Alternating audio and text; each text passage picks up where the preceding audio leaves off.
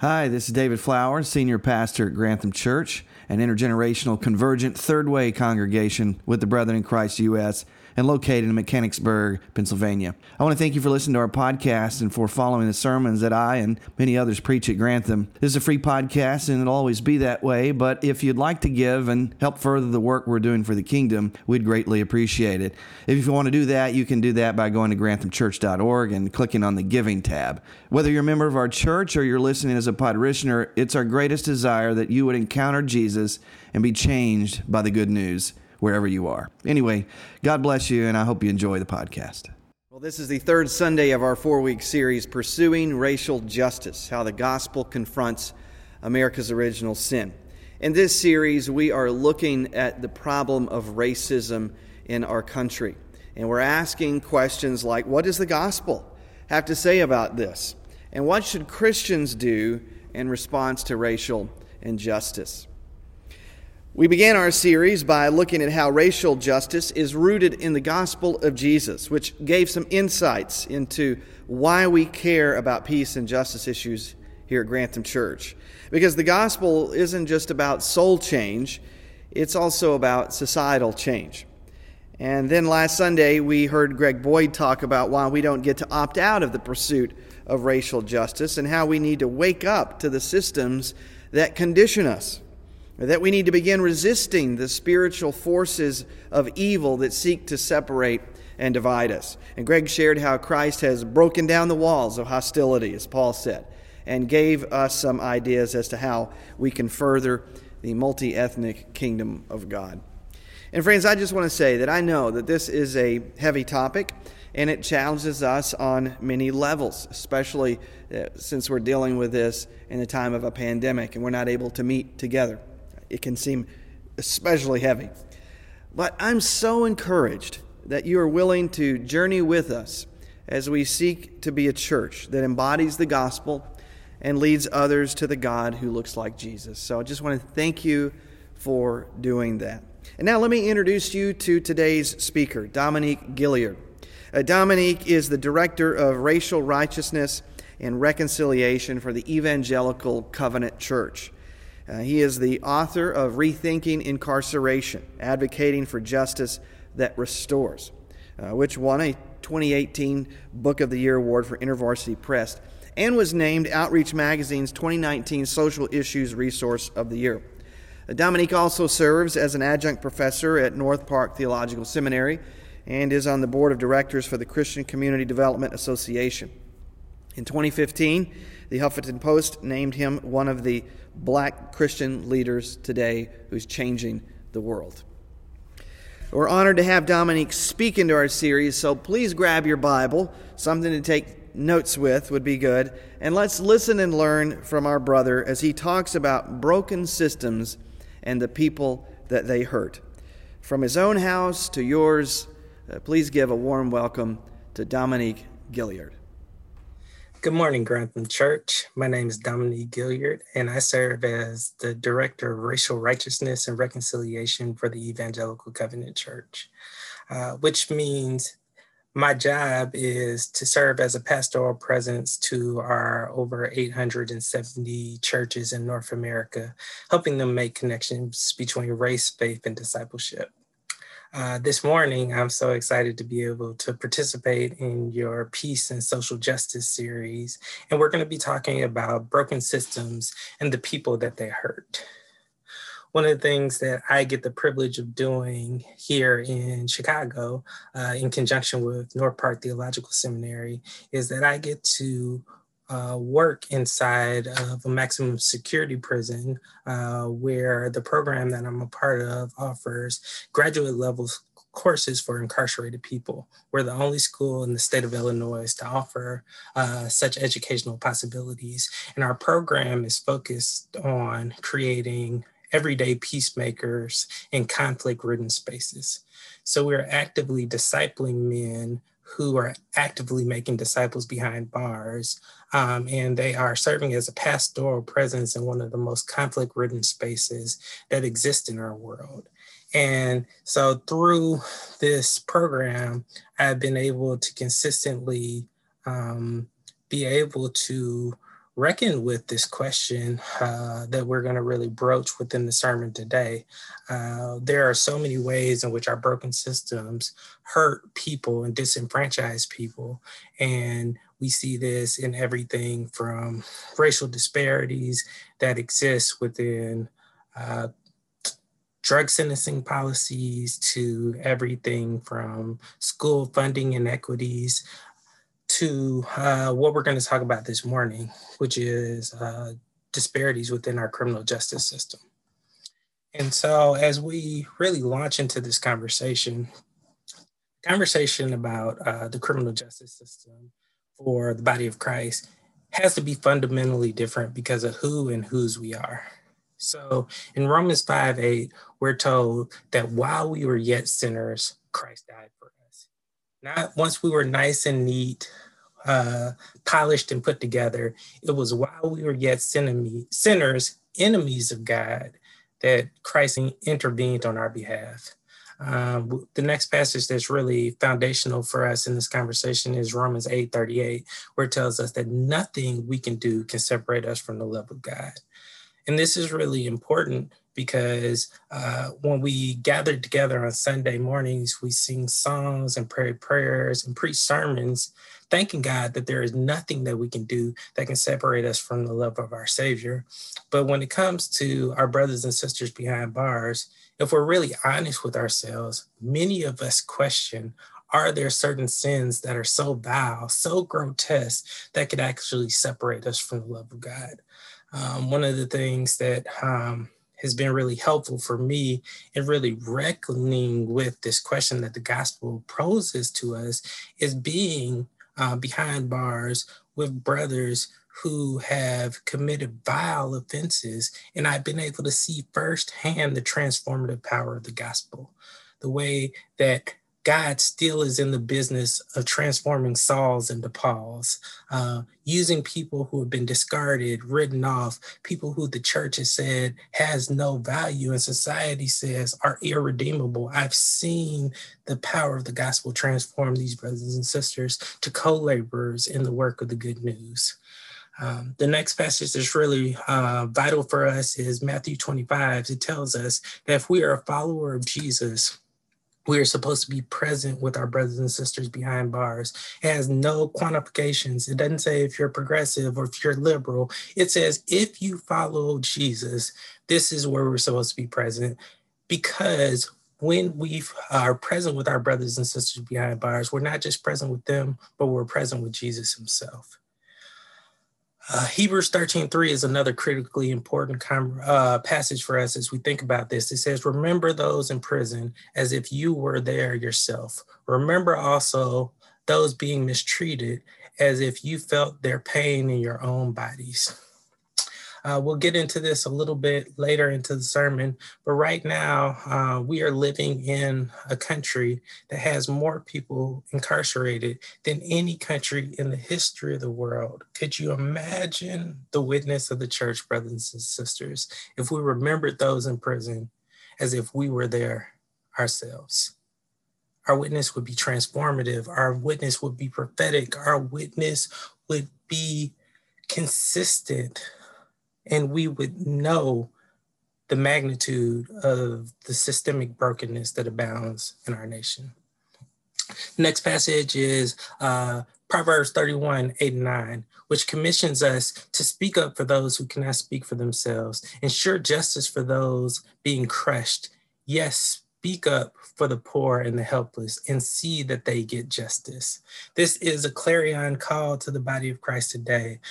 In this passage, Proverbs 31 initially is a letter from the king's mom to the king, and she is telling him, don't be like these other kings who abdicate their responsibility to do justice, to care for the least of these, to make sure that the courts aren't trampling on the poor.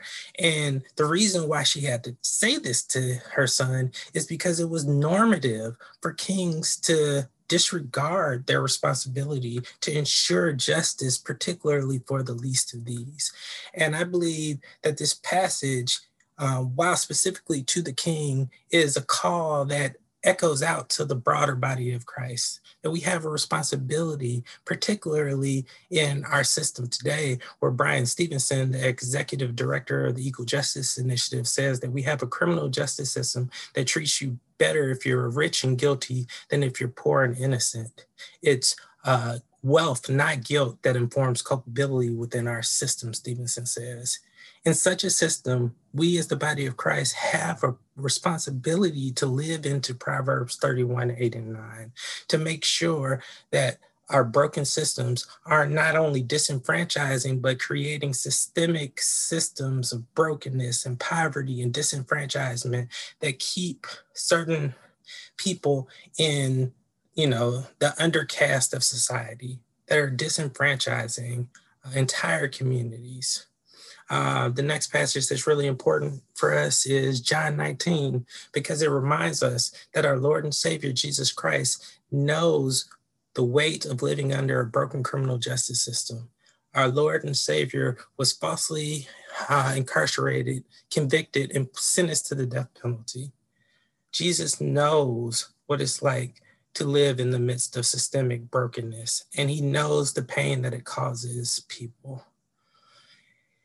All of these passages really are the foundation for the core passage that we're going to press into today, which is Acts 16, verses 16 through 40.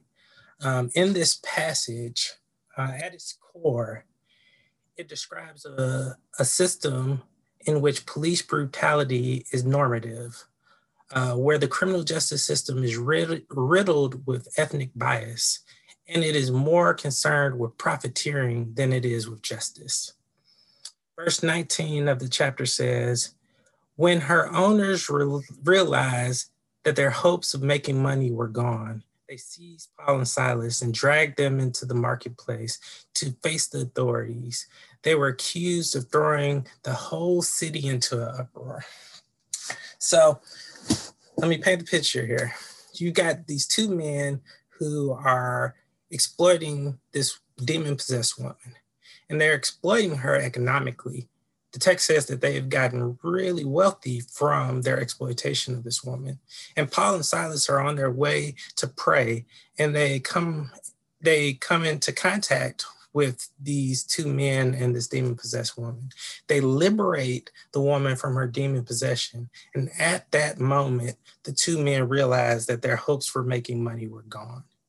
So they decide to seize Paul and Silas, and they decide to take them to the magistrates to hold them accountable. And pay attention to the language when they make the accusation. They say they threw our city into uproar. Now think about this. Why would Paul and Silas, liberating one woman from demonic captivity, throw an entire city into uproar?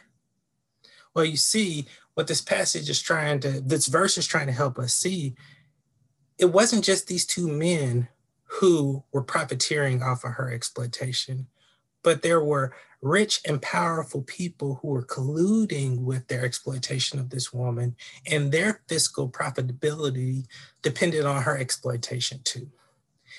And so when we see how these men try to follow up and to make sure that Paul and Silas pay for kind of their economic disruption, they take them to the magistrates who are located in the city center.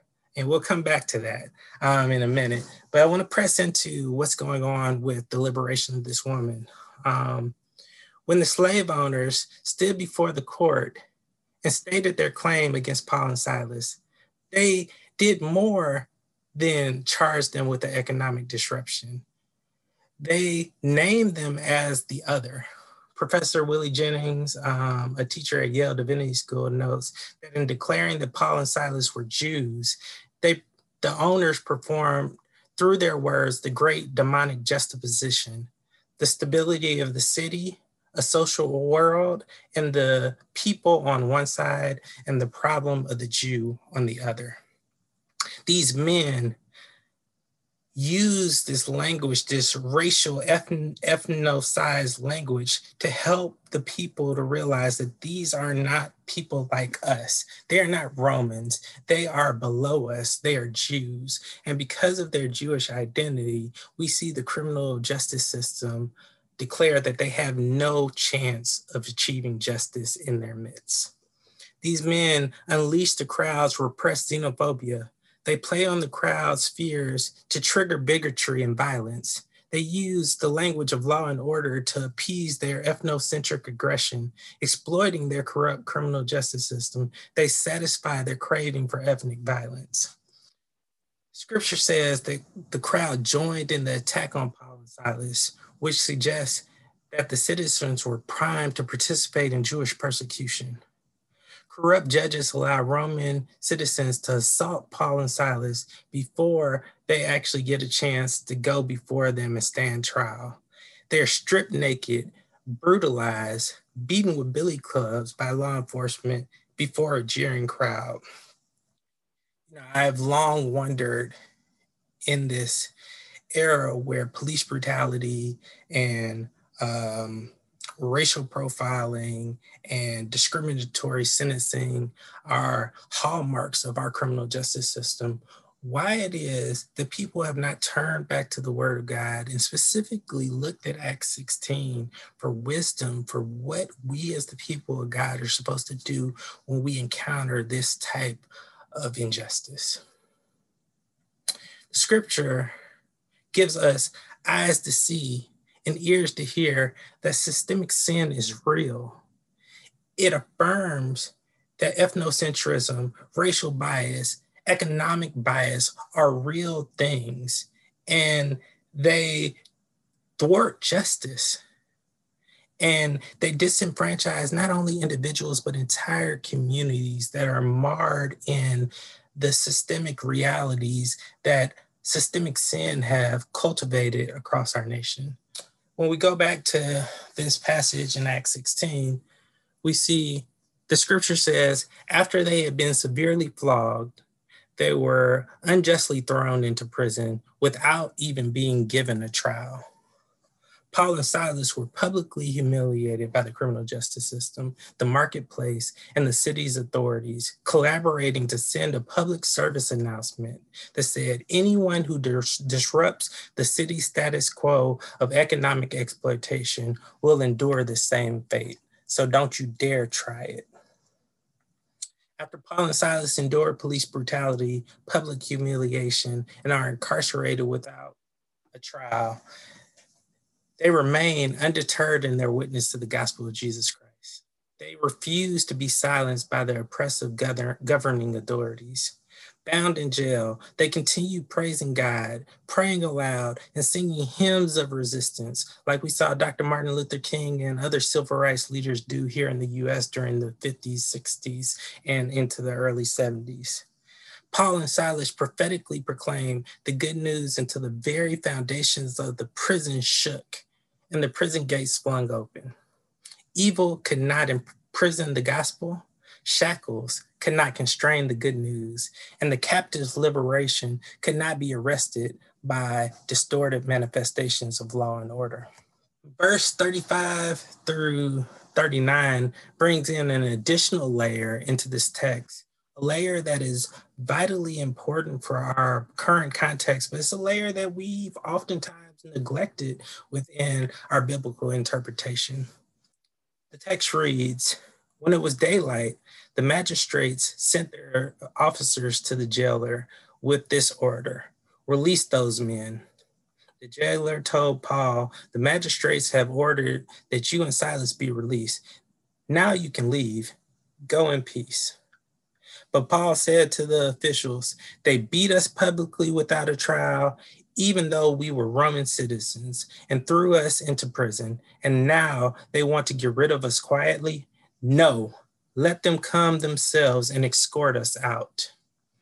The officials reported this to the magistrates, and when they heard that Paul and Silas were Roman citizens, they were alarmed. They came to appease them and escorted them from prison, requesting them to leave the city. Now, brothers and sisters, There's a lot of conversation in our nation about things like racial privilege. Is it real? Is it something that's a part of revisionist history? This text makes it crystal clear that privilege is a real thing. The text says that when they realized that they were Roman citizens, they were alarmed, which means that up until this point, all of the systemic injustice, all of the oppression, all of the exploitation that Paul and Silas endured, the criminal justice system and their magistrates were completely comfortable with. They were not bothered by it at all when that type of exploitation and injustice was happening to the other, the Jew, the inferior in society. But when they realized that they were exploiting one of their own, a person of privilege, a person of social standing in society, that's when they got alarmed. That's when they realized that what they had done was not going to be okay, not only in their own eyes, but the eyes of the nation. Paul and Silas prophetically demonstrated that privilege is something Christians are called to steward, not exploit for selfish gain. Privilege then becomes a revolutionary tool which those who possess it are commissioned to leverage in order to hold corrupt systems and structures accountable and forge systemic transformation that they know those without the same privileges, access, and social currency are unable to wield. Privilege, therefore, should not immobilize those who possess it, but should embolden them to consider how they can subversively leverage it for righteousness' sake. Since Paul and Silas knew that they were bludgeoned, denied a trial, and unjustly imprisoned because they were accused of being Jews, they also understood that they could have ended their oppression at any point by simply declaring that they were Roman citizens. However, rather than exploiting their privilege to avoid suffering, Paul and Silas choose to endure persecution as foreigners in their hometown. They suffered in solidarity with the oppressed to expose the systemic sin the Roman criminal justice system was mired in. Paul and Silas thereby embodied the Christ hymn of Philippians 2 by choosing to suffer in solidarity with those who did not have Roman citizenship, taking on the oppression that their non-Roman neighbors were subjected to on a daily basis within Rome's courts. Paul and Silas did this not because they created the problem, but because they understood that non-Roman citizens, particularly Jews, lacked the power and influence in Rome that was needed to unmask, overturn, and transform an oppressive judicial system. This, they knew, was heavy lifting that only insiders, Romans, people of privilege could do. Subsequently, they owned the responsibility of addressing the cancerous effects of privilege, even though they did not create the problem. All too often, when we talk about racial privilege in our nation today, people just brush it off and say, I had nothing to do with it. I never owned slaves. I wasn't complicit with the genocide of indigenous people. I didn't participate in the Chinese Exclusionary Act or the Japanese internment camps. Those are things that I had no part in. So for you to ask me to play a role in actually rectifying the legacy of systemic sin and injustice in our nation, that's something that I'm not called to do. But in this passage, we clearly see that disciples of Jesus don't have the option to brush away systemic sin, especially when you continue to live in a system that continues to privilege you in the midst of what we are trying to navigate together as the body of Christ and as a nation. We are called to be a transformative presence in the world. And the way that we do that is calling ourselves, our community, and our nation to reckon with its legacy of systemic sin and injustice. And it is only when we realize that we, as followers of Jesus, are commissioned to a countercultural way of living, a way of living that does not allow us to embrace these trite responses to systemic sin, but calls us to a deeper manifestation of what it means to find our identity in Christ, to truly die to self so it is Christ that lives in and through us and bears witness to a world that desperately needs to know that there is another way. So Paul and Silas refused to walk away and consider their hands clean just because they were not the ones who created the bias system or enacted judicial oppression. They knew that these individualistic approaches were not aligned to the cruciform ethic of Jesus Christ. So this passage becomes profoundly constructive for us in regards to what is the role of the privileged Christian in the midst of a land littered with injustice. This passage has implications for us in regards to how we think about racism. It has implications for us in regards to how do we think about fiscal stewardship. It has implications for us about how we think about deconstructing corrupt systemic institutions and reconstructing them in a way that bears witness to the love, mercy, and justice of Jesus Christ. So as we turn to start to think about our own criminal justice system, I always like to start with giving a definition of mass incarceration. Mass incarceration is something that Michelle Alexander popularized through her scholarship in the New Jim Crow. And Bryan Stevenson has also helped shine a light on through his book, Just Mercy, and the witness of the Equal Justice Initiative. My book, Rethinking Incarceration, picks up on those legacies and really focuses on what they mean for us as the body of Christ. So Michelle defines mass incarceration as a massive system of racial and social control. She says it is the process by which people are swept into the criminal justice system, branded criminals and felons, locked up for longer periods of time than most other countries in the world who incarcerate people who have been convicted of crimes.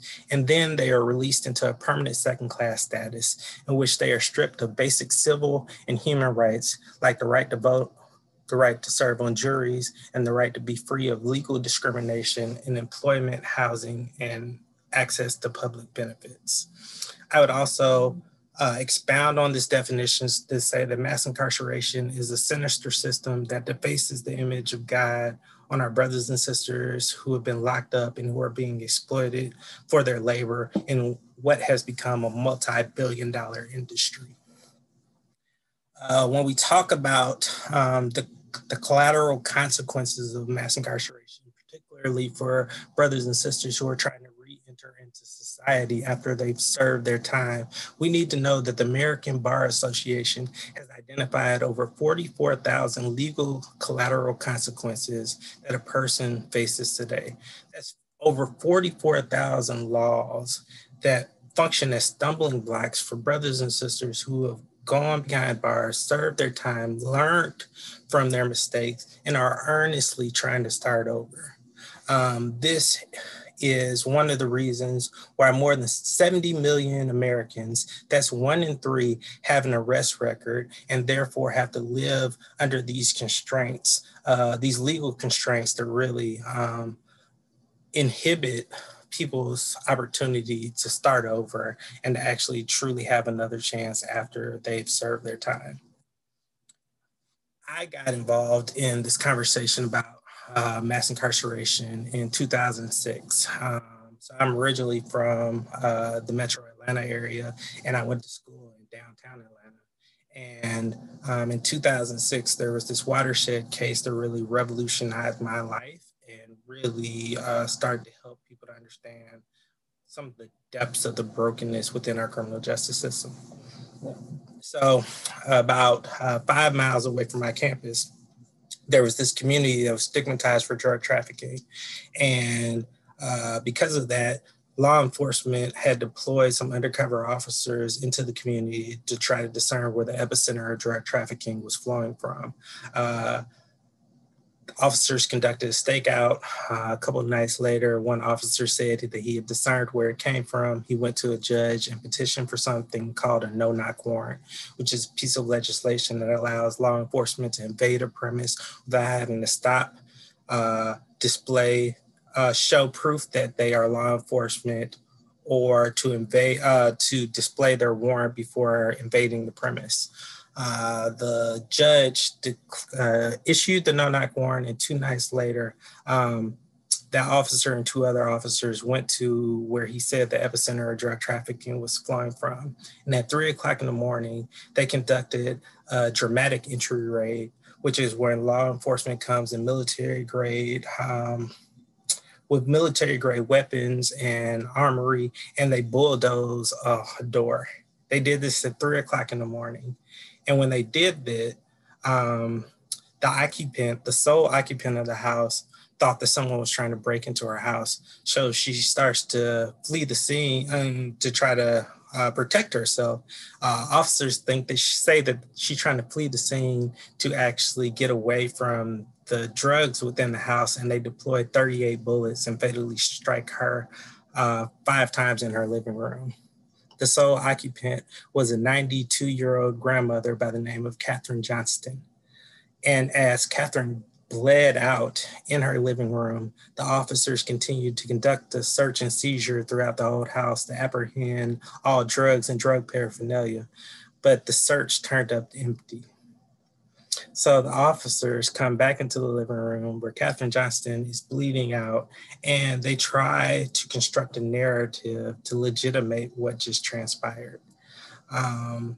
Unfortunately, they make the tragic choice to plant drugs throughout her house to make it look like it was a botched drug raid, and they craft a narrative and stick to that narrative all throughout the court proceedings. The case goes to trial. Those officers continue to stick with that narrative that they composed early that morning until they find out that they're caught in their lie. And then they confess to the whole thing. They confess to killing her without cause. They confess to planting drugs throughout her house. And the first officer who went to petition for the no-knock warrant to the judge is found to have fabricated evidence that he gave to the judge to get the no-knock warrant that legitimated the whole thing. When it comes time for a verdict after all of this confession, the 3 officers are sentenced from a range of 5 to 10 years, which is a fraction of the time that this 92-year-old grandmother would have gotten if she actually had been involved in drug distribution. At that point, I knew that there was something critically wrong with our criminal justice system. And when I went back to school the next day, my professor said that as concerned citizens, we had an ethical responsibility to go advocate for legislative change so that vulnerable people like Catherine Johnston didn't continue to be preyed upon like this, and that vulnerable communities weren't systemically exploited in the way that hers was. And I said, yes, that feels right, that feels good, that feels true. But then on Sunday, when I went to my church, which instead of being 5 miles away from where this happened, it was 10 miles from where it happened, the church had absolutely nothing to say about it. And I said at that moment, if there's anything that's compelling me to fight for the dignity of the vulnerable and the least of these, it should be my relationship with Jesus Christ and not just my academic institution. So that sent me down this road where I really pressed into the Word of God, and I really looked to see what God had to say about this nature of violence and systemic sin and the people who were being decimated by it. And I realized that Scripture actually had a lot to say. It was just that I hadn't been discipled in a manner that had helped me to realize God's presence with the least of these and God's work on behalf of the disenfranchised. And so it sent me into studying our criminal justice system and the role of the church in actually advocating for a system that restores dignity and actually breeds authentic opportunities for reconciliation and restoration and transformation as brothers and sisters serve their time and try to reintegrate into society. So Right now, we're going to do a kind of broad overview of our system, and then we'll land with a couple of scriptures, commissions to really be engaged. So right now, there are more jails, prisons, and detention centers in our nation than there are degree granting institutions, colleges, and universities. Let me say that again in another way. There are literally more places in the US where you can get locked up than you can get a college degree. That's never happened anywhere in the history of the world before.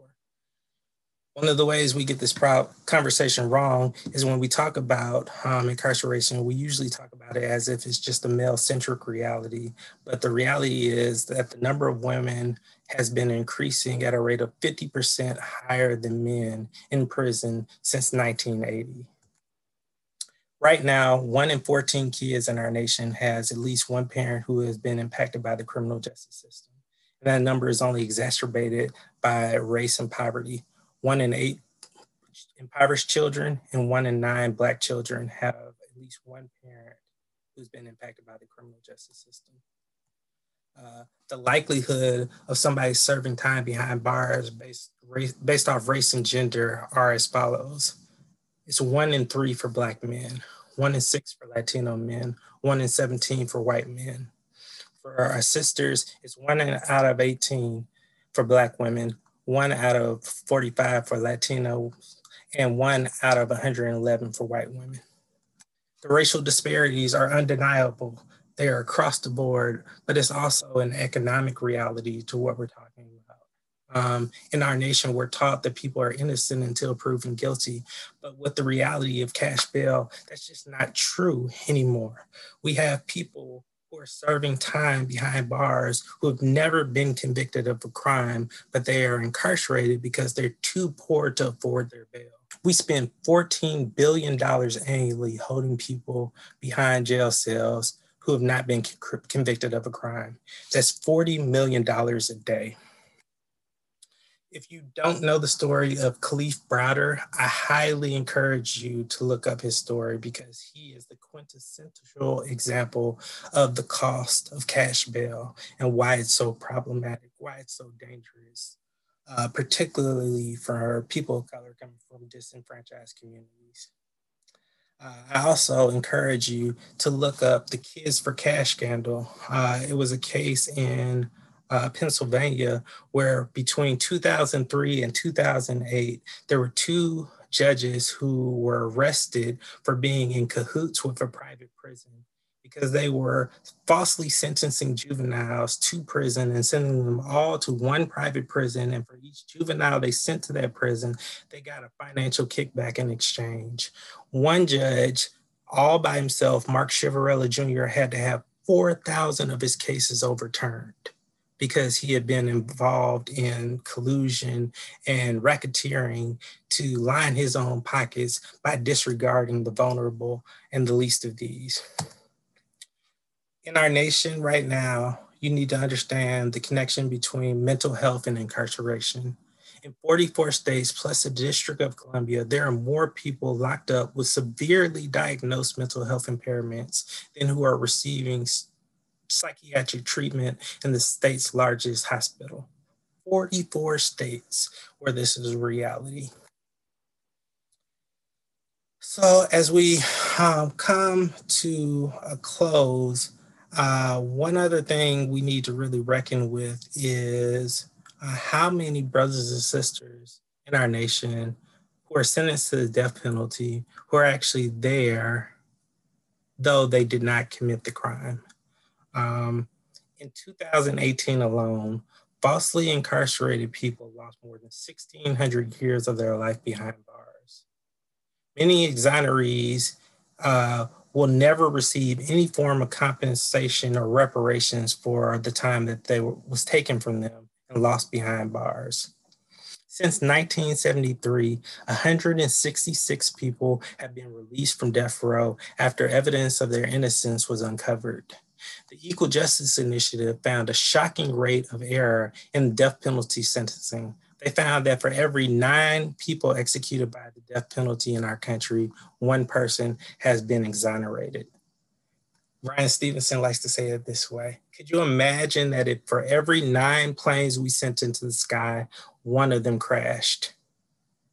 He said we would cease to fly, but we would cease to fly because we would see ourselves as concerned about these innocent people who are dying in planes. But when we have the same exact rate of error when it comes to our criminal justice system, particularly those sentenced to for the most grievous crimes, we lack that empathy and concern.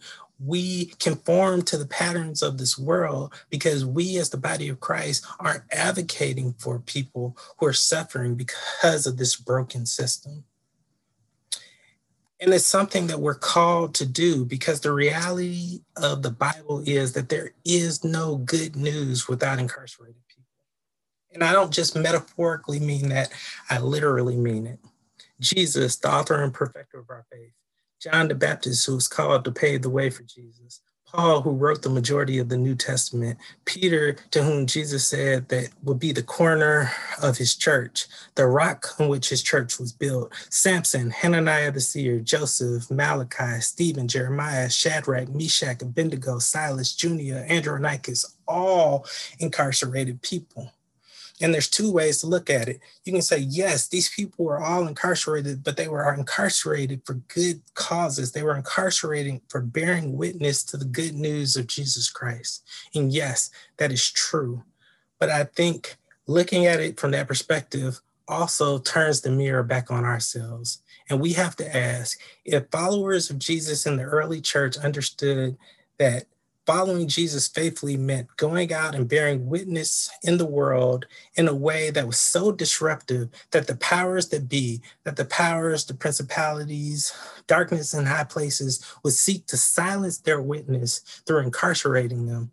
Why aren't we discipling people today with such a zealousness for the gospel of Jesus Christ? Why do we never even contemplate if following Jesus would mean that it would lead us to bear witness in a way that was so disruptive to the status quo, the oppressive status quo, that we need to be incarcerated for our faith? These are questions that the faith calls us to ask. At the core of the gospel, one of the questions that we constantly avoid is the gospel still good news when it costs me something? When it could cost me everything? These disciples understood that the answer was a resounding yes, but we fail to raise that question before our congregations today all too often. And therefore, much of our witness conforms to the patterns of this world, making us complicit with systemic brokenness. I want to leave you with this reality that 5 of the books of the Bible were written in prison. Colossians, Philemon, Ephesians, Philippians, Revelations were all books of the Bible written behind bars. So if God chose so intentionally and specifically to use and speak through incarcerated people then, why do we believe that God ceases to have that same desire today?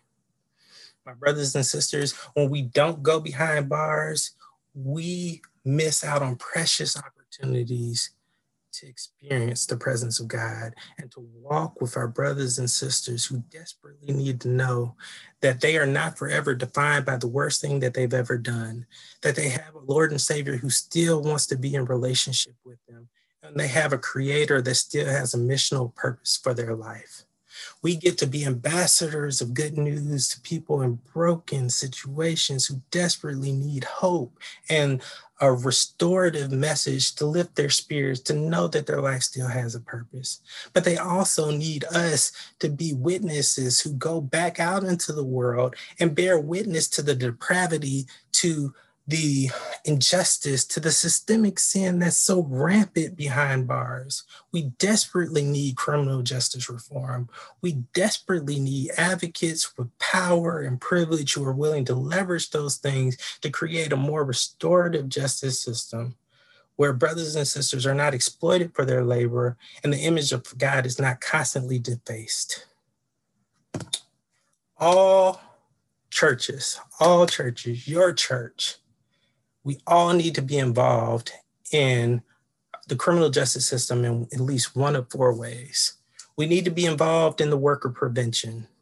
We need to be involved in ministering to the incarcerated. We need to be involved in walking alongside of families with incarcerated loved ones. And we need to be involved in the work of reentry. Paul and Silas bear a prophetic witness that has profound implications for us today.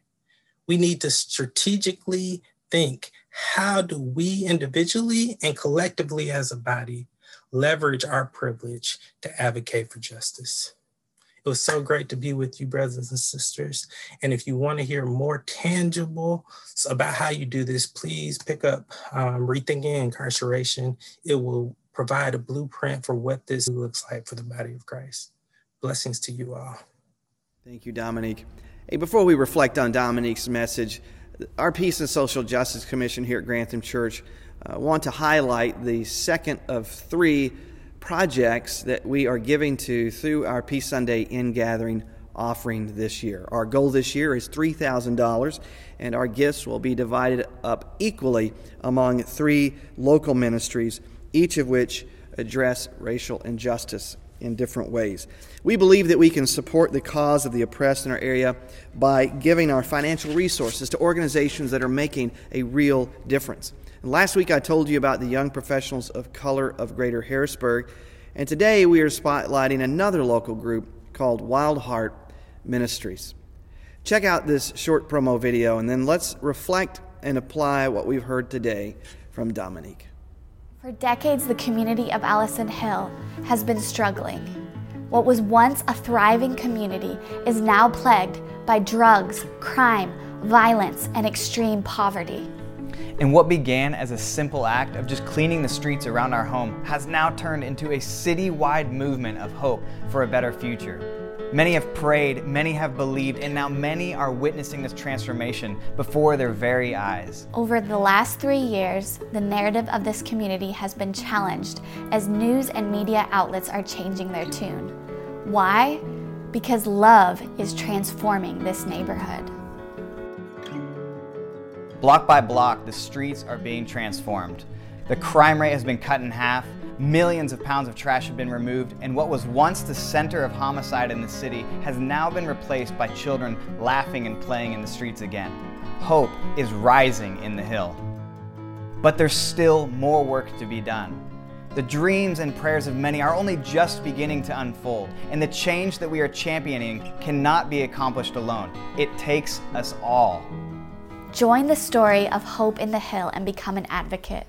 This movement requires every church, every business, and every individual to take action today. There are 4 simple ways you can be a part of this historic movement. Pray, share, serve, and give. And by becoming an advocate, you get to directly participate in sustaining this transformational work as hope and love are literally rebuilding a city. Sign up today for just $25 a month and join us as we continue to love the Hill together.